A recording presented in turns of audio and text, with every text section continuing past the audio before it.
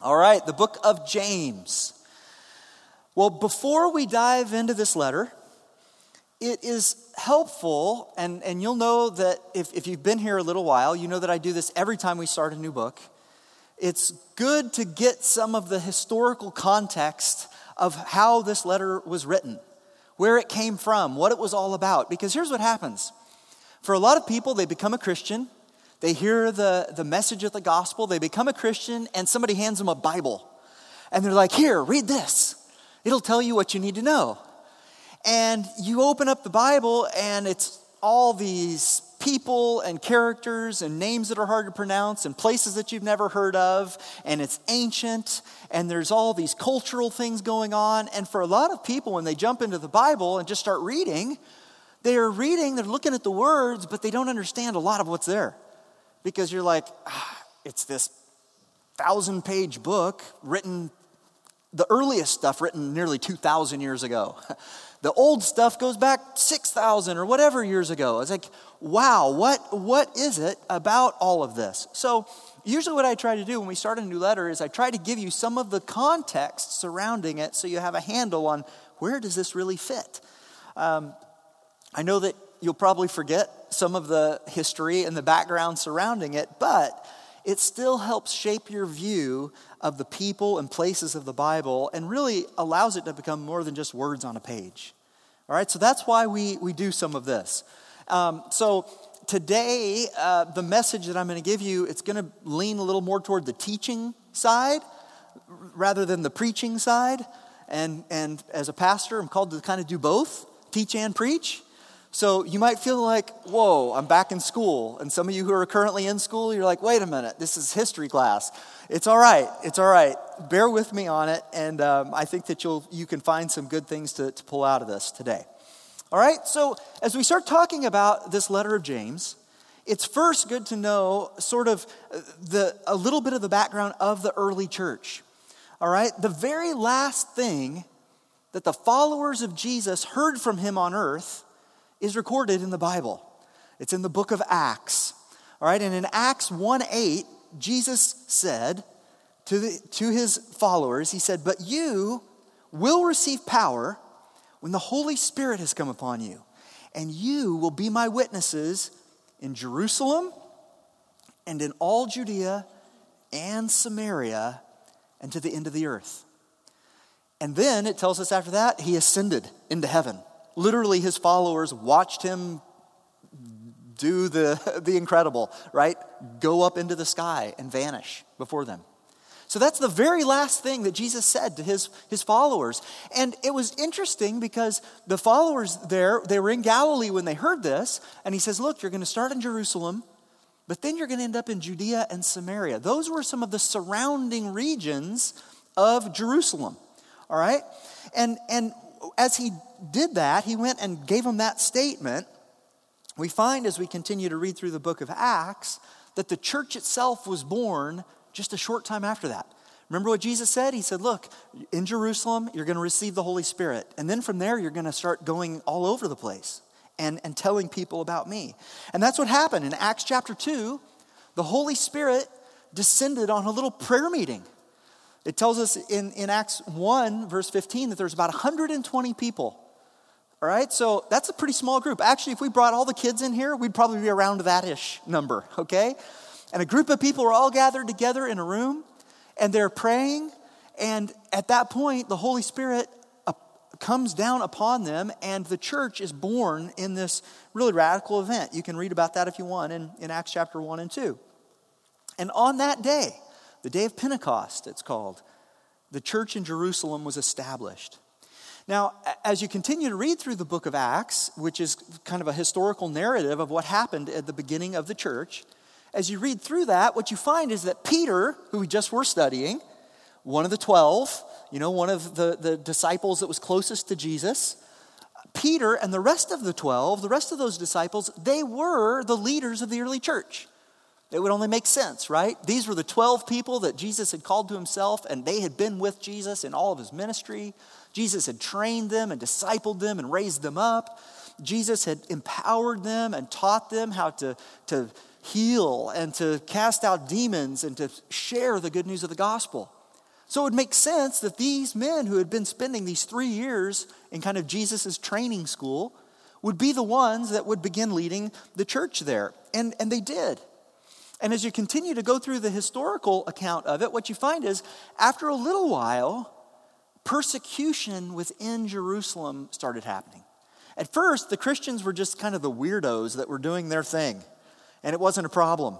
But as that number began to grow, some of the Jewish people that had been established for years and years and years in Jerusalem didn't like the fact that there was kind of this other sect within Judaism kind of raising up. And so what happened is they started getting into disagreements and arguments, and then it escalated, and it got worse, and it got worse, until ultimately what we find, the first martyr in the Christian church, Stephen, being killed literally in one of these issues, all right? And so when that persecution broke out, and you can find that in Acts 8, what happened was many of the followers of Jesus who had been living in Jerusalem scattered. They're like, hey, we're in the big city here, and we're following after Jesus, and the Jews here, which is our kind of cultural brethren, they don't like us anymore. The things are getting out of hand. Somebody's getting killed over this. I'm going back to my old farmland. I'm going back to where I used to come. I'm going out to the villages. I'm getting out of the city. I'm running away from all this mess, and I'm going to go somewhere else. And so that's what happened. In fact, I've got a little map here for you describing some of these surrounding regions. So Jerusalem is at the bottom, you see there, that's the city of Jerusalem. You might want to picture it kind of like cities and counties. They're just called regions. But this would be as if this was where we're at in Chula Vista right here. In the green, that's the county of San Diego, all right? That's the region of Judea. And that, if you remember Acts 1:8, what did Jesus say? Hey, you're going to first speak about me in Jerusalem and then Judea. So that's the bigger region. And then on into Samaria. That's the next one up, the red area. That's like Orange County. And then all the way up, as we'd see, Galilee is where a lot of, Jesus' early life was. And that's the Sea of Galilee. That's where Peter was called, all those things. All through there. And what happened as time went on is it continued to expand. Not just these little regions, but what did Jesus say? And then into all the earth, right? That's the end of Acts 1:8. And that's what happened. In fact, as we had just been studying Peter, if you remember, where Peter died was in Rome. That's Italy. That's not in the Middle East at all. That's all the way across the Mediterranean Sea. Because what had happened is as these followers continued to scatter and move throughout the Roman Empire, churches would spring up. And so what happened was those 12, the disciples that had been in Jerusalem leading the churches were now springing up all over the place. And so their job description changed and they had to start traveling. And that's what they did. And as you go through history, you find that a lot of these disciples continued to go to all over the place, all throughout the regions all around. Now, what happened with that then is that the church that remained in Jerusalem needed leadership. Because the disciples who had been there at first, they started going in different places. And the leader that emerged in the church of Jerusalem there, was most likely the author of this letter that we're about to study, James. That's where James started kind of coming to the surface. Now, to this day, the name James is a common name. In fact, if you go to babycenter.com and look at their list of popular names, like I did, you'll find out that James is actually the number 8 most popular name in the world right now for naming a baby. Number 8. If you look up Brett, it's like 1,600 and something, okay? So 8 is pretty good. That's top 10, right? So even today in 2021, James is still a pretty common name. But way back in Bible times, James was a popular name as well. In fact, in the New Testament, there are 4 different Jameses. I don't know. Many Jameses. There's 4 of them mentioned in the New Testament. So the question is, as we study a book like this, what James was this? Which one was this? Now, if you were guessing, and if you know some of the Bible stories, you might think your first guess is a good guess, but it'll be wrong. You might think, well, it's probably James the apostle. James, the brother of John. You go through and study the Gospels, and what do you hear? Peter, James, and John. Peter, James, and John. They were the three that Jesus did all kinds of things with.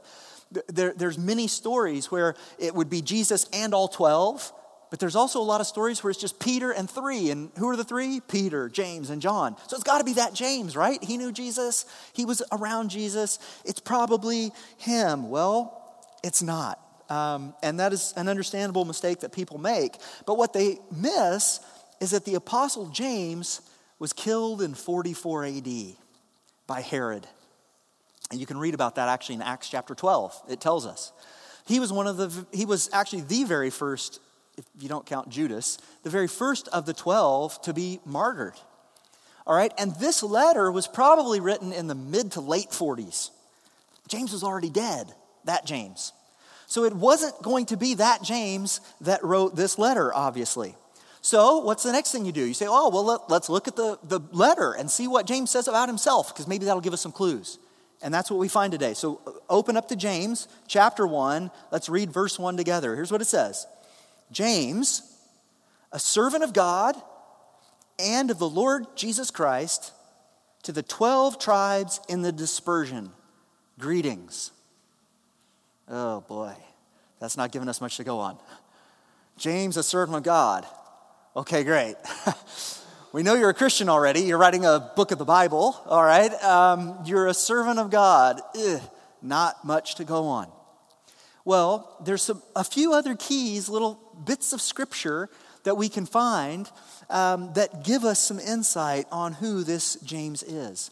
And with very few exceptions, it's generally agreed that the author of this letter was James, the leader of the church in Jerusalem, who was also the half-brother of Jesus. Now, some of you might be like, wait a minute, half-brother of Jesus? You telling me that Jesus had siblings? I'm telling you that Jesus had siblings. Prove it, you say. All right, I will. In Mark chapter 6, we get a mention of Jesus' half-siblings. Now, I don't know about you, but think about what that would have been like, being raised with Jesus as a sibling. I mean, that's like the perfect child complex to the max, you know. What about your brother, your older brother Jesus? Yeah, he's pretty good, pretty loving, pretty nice, never does anything wrong, perfect. All right, well, we actually even know the names of many of these siblings. In Mark chapter 6, verse 3, what happened was Jesus had gone back to his hometown in Nazareth. And as he's been doing ministry all through that region of Galilee, and he comes back to Nazareth, and so these people recognize him. They know him. He grew up there. And he comes into Nazareth to begin doing some ministry, and they're like, wait a minute. Who do you think you are coming in here all celebrity status, doing these things and preaching and all this? You're Jesus. And this is what they say in Mark 6:3. They say, is not this the carpenter, the son of Mary, and brother of James and Joseph, we can call him Jose, and Judas and Simon, and are not his sisters here with us? And they took offense at him. Why? Because they recognized him. They're like, I don't know who you think you are, all high and mighty. We know who you are. We even know your family. All right? And if you're familiar with the story of Jesus' life, you'll also know that Jesus' earthly family was slow to believe that he was the Messiah. All right? You might not have known that. You might have thought they were his biggest fans. It's like, yeah, Jesus, he's amazing. You got to listen to this guy. He's my big brother. Not the way it was. That's not what we find. Now, we know that Mary had been told in Luke chapter 1 that Jesus would do incredible things, but she didn't know all of the details. And we see that in Mark chapter 3, because in Mark chapter 3, as Jesus began doing his ministry, we have this really interesting story where Mary and his brothers come trying to get into Jesus, but there's a crowd in this house that he's at, and they're like sending messages through the crowd. Hey, can you tell Jesus he needs to come out? His mom and brothers are out here because we're not sure about this guy. It looks like he's gone a little nuts because he's calling all these people to himself. What's happening? They were concerned for him. And it seems that his brothers, including James, thought he was crazy. In John chapter 7, we have another little insight to James and the brothers, because as Jesus, again, is starting to do his ministry, starting to go out and about, his brothers say to him in John 7:3, says, so his brothers said to him, leave here and go to Judea, that your disciples may see the works that you're doing. For no one works in secret if he seeks to be known openly. If you do these things, then show yourself to the world, for not even his brothers believed in him. All right? So you might say, well, how on earth then do we think it's James is one of the lead, becomes a leader of Jerusalem, of the church in Jerusalem, and an author of a letter in the Bible? Well, it seems that it wasn't until after Jesus resurrected from the dead and appeared to James that he became a believer. All right? And we find that in 1 Corinthians chapter 15. This isn't James writing, it's actually Paul writing. But just as he's describing what happened, we get a little bit of insight. All right, here's what it says. Paul says, for I delivered to you as of first importance what I also received, that Christ died for our sins in accordance with the Scriptures, that he was buried, that he was raised on the third day in accordance with the Scriptures, and that he appeared to Cephas. That's actually, side note here, that's a name, that's Peter's other name, all right? They lived in a trilingual community. So actually Peter had a Greek name, a Jewish name, and an Aramaic name. Cephas is Aramaic for it, all right? Peter's the Greek, and Simon Peter, you ever heard that? That's the Jewish part, all right? That's for free, that's bonus. Then it says, then after he appeared to Cephas, then to the 12. Then he appeared to more than 500 brothers at one time, most of whom are still alive, though some have fallen asleep. Then he appeared to James. Then to all the apostles. Last of all, as one untimely born, he also appeared to me. Now, you might say, well, hold on. That doesn't specifically say he appeared to James, his brother, but it does say James and then all the apostles. And most likely what we're inferring here is that they're talking about that James, the James who would become the leader in the church. I can understand where people are like, I'm not sure, but that appears to be what is happening there. So somewhere in all of that, what we believe is that James had a meeting with the resurrected Jesus and became a believer. And even by Acts chapter 1, James is there. It tells us that he was there in the room devoting himself to prayer with his mother, with Mary, and he experienced the day of Pentecost. He was one of those 120 that were there. He was there when the Holy Spirit arrived, and he became a central figure in the church in Jerusalem, which was started off just made up of Jews. All right? And it would take several years for there to actually be a separation between Jews and Jewish Christians from the Jewish community, because originally they were just seen as a little sect within Judaism. In fact, the apostles themselves continued to follow the traditions, the laws and the Jewish customs. You have an example of that in Acts, a really well-known story of Peter and John going to the temple to pray at the hour of prayer, and then they raised some guy up, who's lame right by the door there. And James led the church in those years, those kind of rocky, difficult years where persecution came up and where there's this shift from Judaism to Christianity, and all this was happening. What we also know historically about James is that he presided over the first council of Jerusalem, which was in 49 AD. And that was when the church in Jerusalem agreed that the Gentiles were a part of the Christian church. You can read about that in Acts 15. He was described by Paul in Galatians as one of the pillars of the church, along with Peter and John. Now, Paul specifically sets it up for us to make it clear, because instead of saying Peter, James, and John, like we always say, what Peter actually says is James and Peter and John, because the James that you think goes between Peter and John was already dead. All right, and that's what we find in Galatians 1:18. Paul said this. He said, then after 3 years, I went up to Jerusalem to visit Cephas, that's Peter again, and remained with him 15 days. But I saw none of the other apostles except James, the Lord's brother. Then in Galatians 2:9, he says, and then when James and Cephas and John, who seemed to be pillars, talking about the church in Jerusalem, perceived the grace that was given to me. They gave the right hand of fellowship to Barnabas and me. All right? So please understand, this is like some detective work of picking out every little bit and piece that we can find in the scriptures about who this James is. But I think that when we gather it all together, we have a pretty clear picture. Okay, this is who this James was. This is what he was doing. He was a leader in Jerusalem, and he was the half-brother of Jesus. All right? And James, as we look at even some of those councils, we realize that he had risen to a place of prominence even ahead of Peter and John. James was the one who oversaw that whole council. He was the president of the council. When everybody came and brought the information about what was happening in the Gentile world and all of that, when all of that came up, James then was the one who made the declaration and say, all right, then this is what we're going to do. And this is what the letter is going to say as we send it out to the Gentile world. So he had authority at that point. And it seems like with that authority, he wrote this letter. And it tells us also there in verse 1, if you'll remember, to who? To this dispersion. These Jewish Christians that had been scattered from the persecution. All right?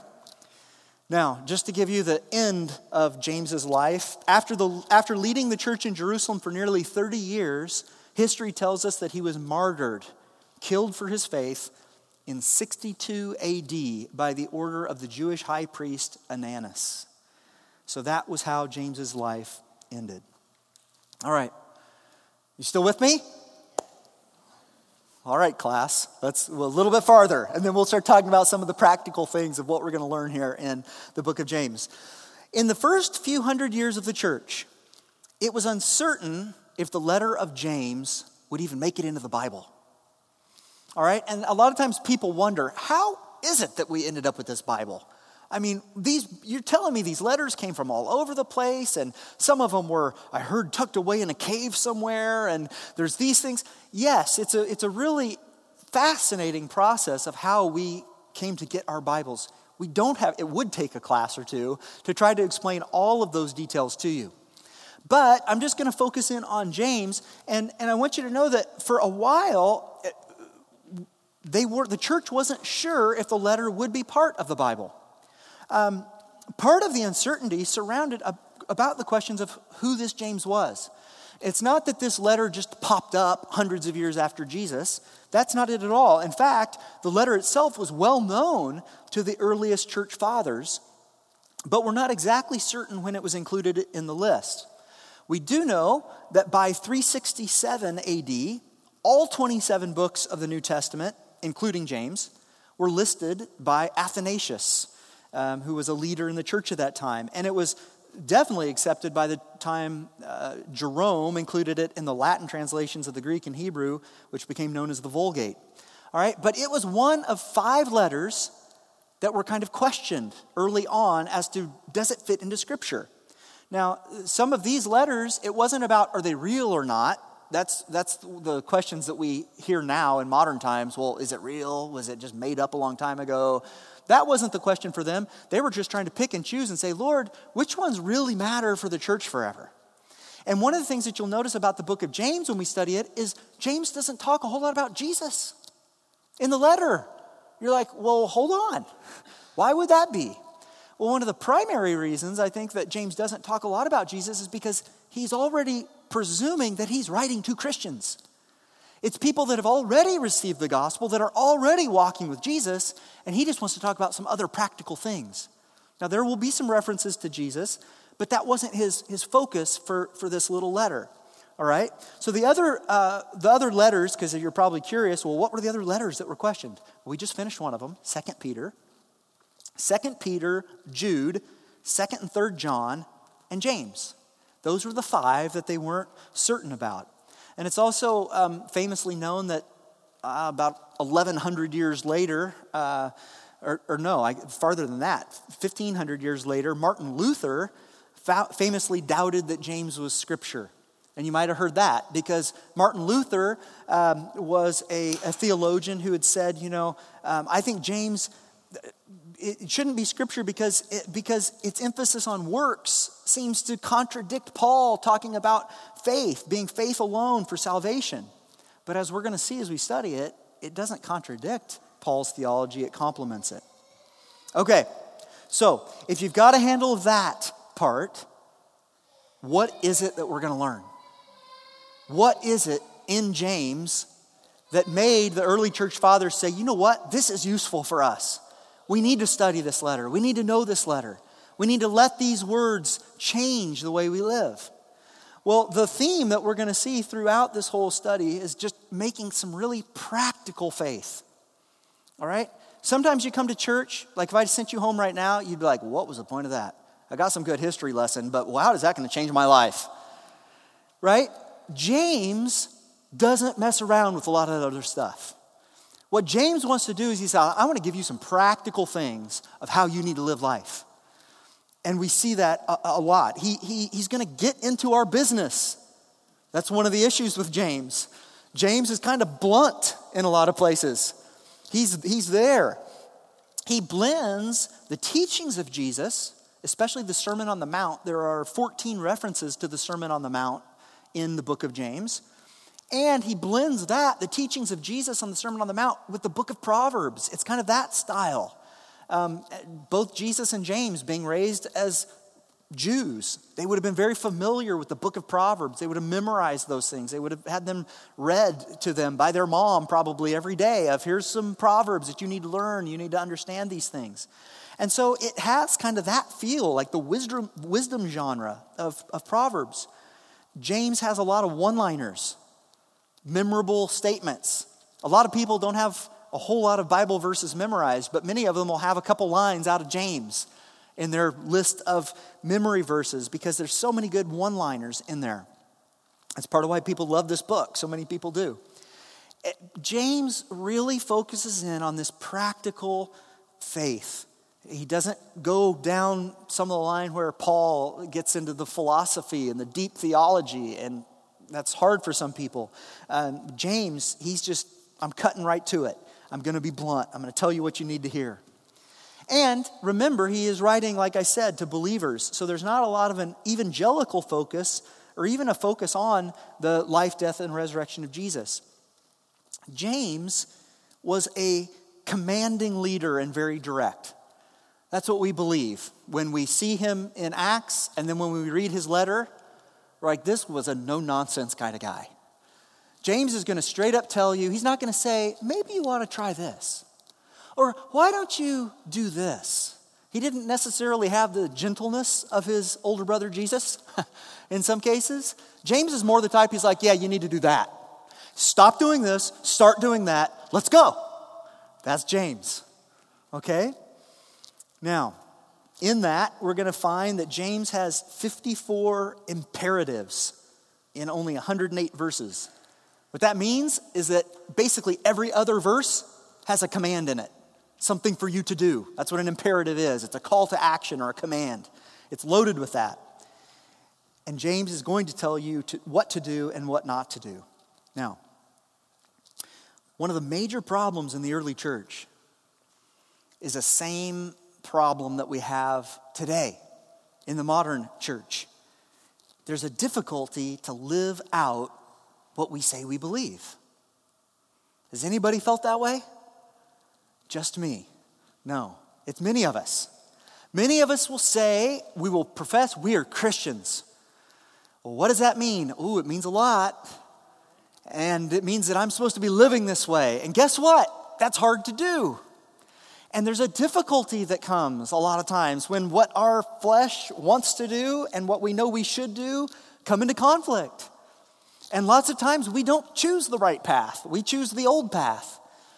Paul describes it as the old self and the new self at war. There's a battle a lot of times. And this is some of what James is going to talk about. He's going to say, look, here's some practical things that help you continue moving in the direction that you need to. Because let's think about it. Think about your own life. Do you feel like, hey, I'm always full of the fruit of the Spirit in my life? Everywhere I go, it's the fragrance of Jesus. I walk into a room and they just feel the mercy, they feel the grace, they feel the love. It's just good, good, good. Everywhere I go, whenever I go. It can be traffic, it can be the grocery store, it can be at the DMV. It's just glorious. No, probably not. not. Maybe not. Some of you are close to that. I'm not. But that's what it is. Never being hypocritical or wishy-washy about things. Being people of faith rather than doubt. Responding with love instead of reacting in anger. Not playing favorites. Not getting caught up in materialism. Being in control of the things we say. These are all things that James is going to dig into. And I'll tell you the fact, I struggle with many of these things. I'll tell you, a lot of things we're going to cover here are things that I regularly have conversations with the Lord about. I've tried to tell him, look, Lord, if you can teach me how to get rid of every speck of sin in me, I'll tell the church about how to do it. It'll be great. But so far, I'm sorry, you have to find a better pastor than me because we're still in process, right? And it's not just about you or I figuring it all out. What we know is that spiritual growth and maturity is a work of the Holy Spirit in us. And that's one of the things that we can get off track with when we read James because we say, oh, awesome, I love it. You telling me he gives me 54 things I have to do? I can write a list of 54. I can count that high with a piece of paper. So if I can write down those 54 things and I do it, well, will I be good? Well, we realize, no, that's not exactly how it works, right? And this is the whole thing between faith and works and what comes first and how. We know that the Holy Spirit is working these things out in us. It's a work of the Holy Spirit. We work in tandem with him as he transforms and matures us. And James, though, wants to highlight some of the ways that we work with God as he changes us. And that's really my prayer for this study. When we go through here, is that we would all grow in maturity together. Because guys, we need this. We need to grow into spiritual maturity. Our families need this. Our community and the world around us needs this. Warren Wiersbe, a Bible commentator, talked about this in looking at James. He says this, he says, all of these problems that James is going to address, all of these problems had a common cause, spiritual immaturity. Spiritual maturity is one of the greatest needs in churches today. Too many churches, listen to this, are playpens for babies instead of workshops for adults. After over a quarter century of ministry, I am convinced that spiritual immaturity is the number one problem in our churches. God is looking for mature men and women to carry on his work. And sometimes all he can find are little children who cannot even get along with each other. I've been to some of those churches. Thankfully, you guys aren't like that yet. Don't start it. But there's a truth to that. What God's calling us to, guys, is to mature in our faith, to grow in our faith, to become these people that he created us to be.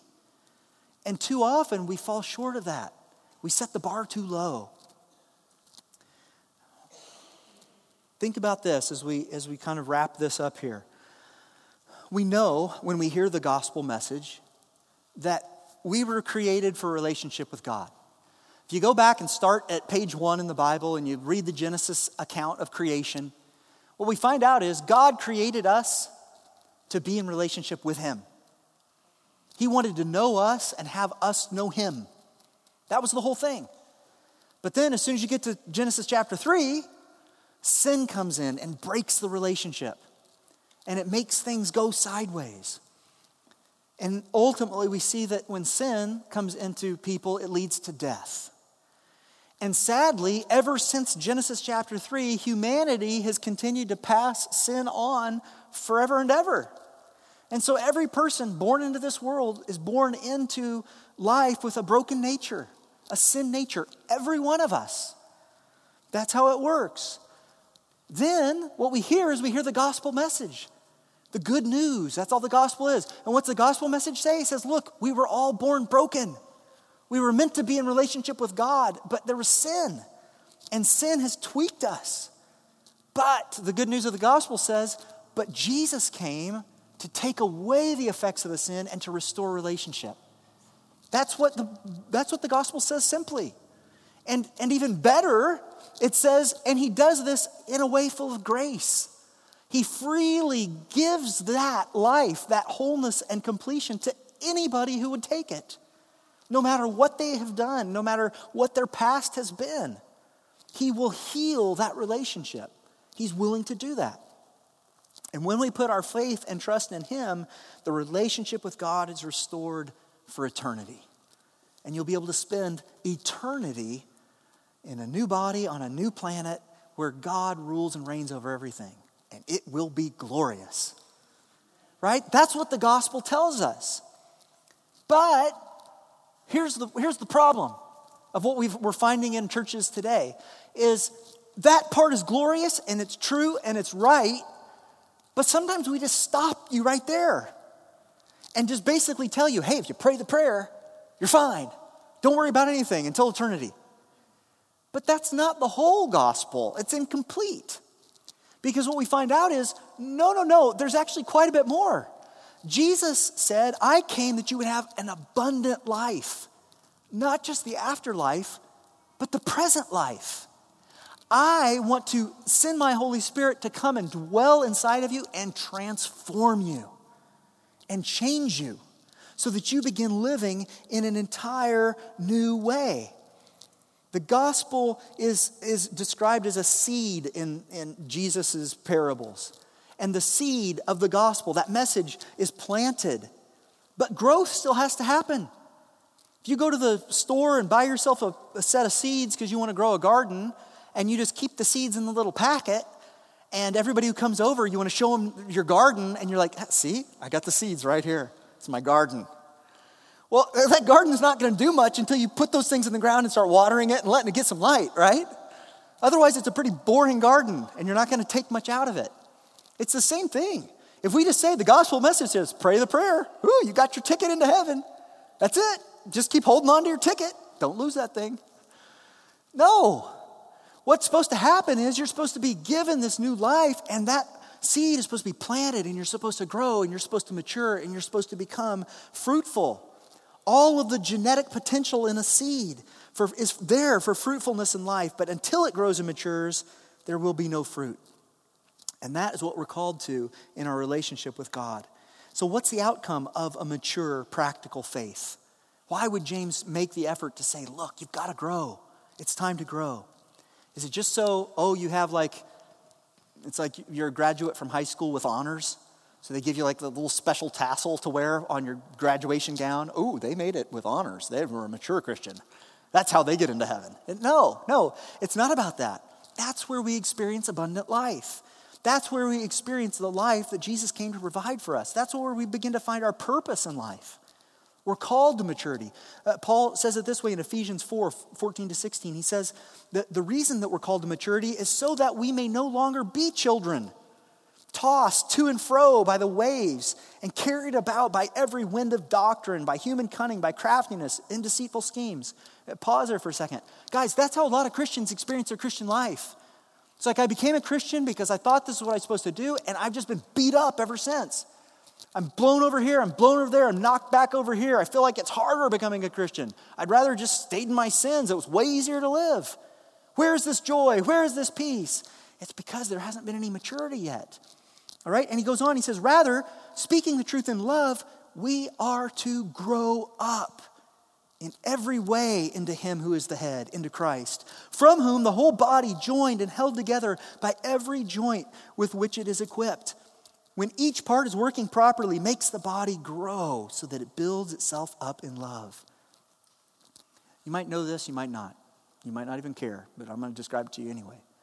When a tree grows up, it also grows down. Okay? The taller the tree, the deeper the roots should be. Otherwise, if you ever go up to Sequoia National Park and see the giant trees, you're like, oh my goodness, how is that thing standing? Don't get too close. If that thing falls over, you're done for. How is it that it stands so tall? It stands so tall because its roots go so deep. It's like if they build a skyscraper. It's not just sitting flat on the ground, guys.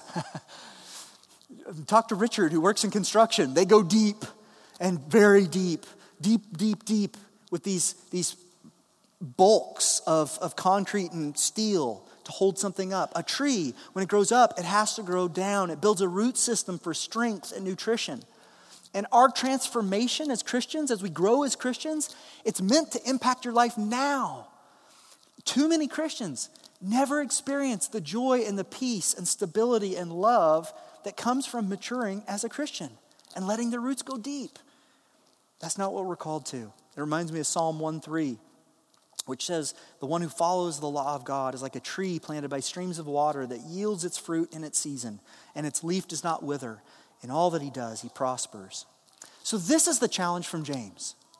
It's going to be a practical challenge to grow.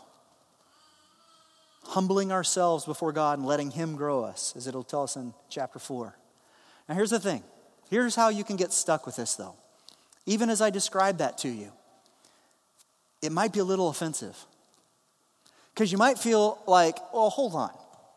You're calling me a little child that's fighting with other kids in the playpen? Like, I'm an adult. I've been walking with God for a while. I'm pretty mature. I got this Christianity thing figured out. Well, maybe you are. But what I have found from walking with the Lord for several decades now is that I always see God graciously growing me more and calling me towards deeper places with him. And this letter wants to take the faith out of your heads, and we talk a lot about moving it from your head to your heart, but not just from your head to your heart. He wants to take it from your head all the way out to your hands. He says, I want you to be Christians not just in faith in your head and in your heart, but also in your actions.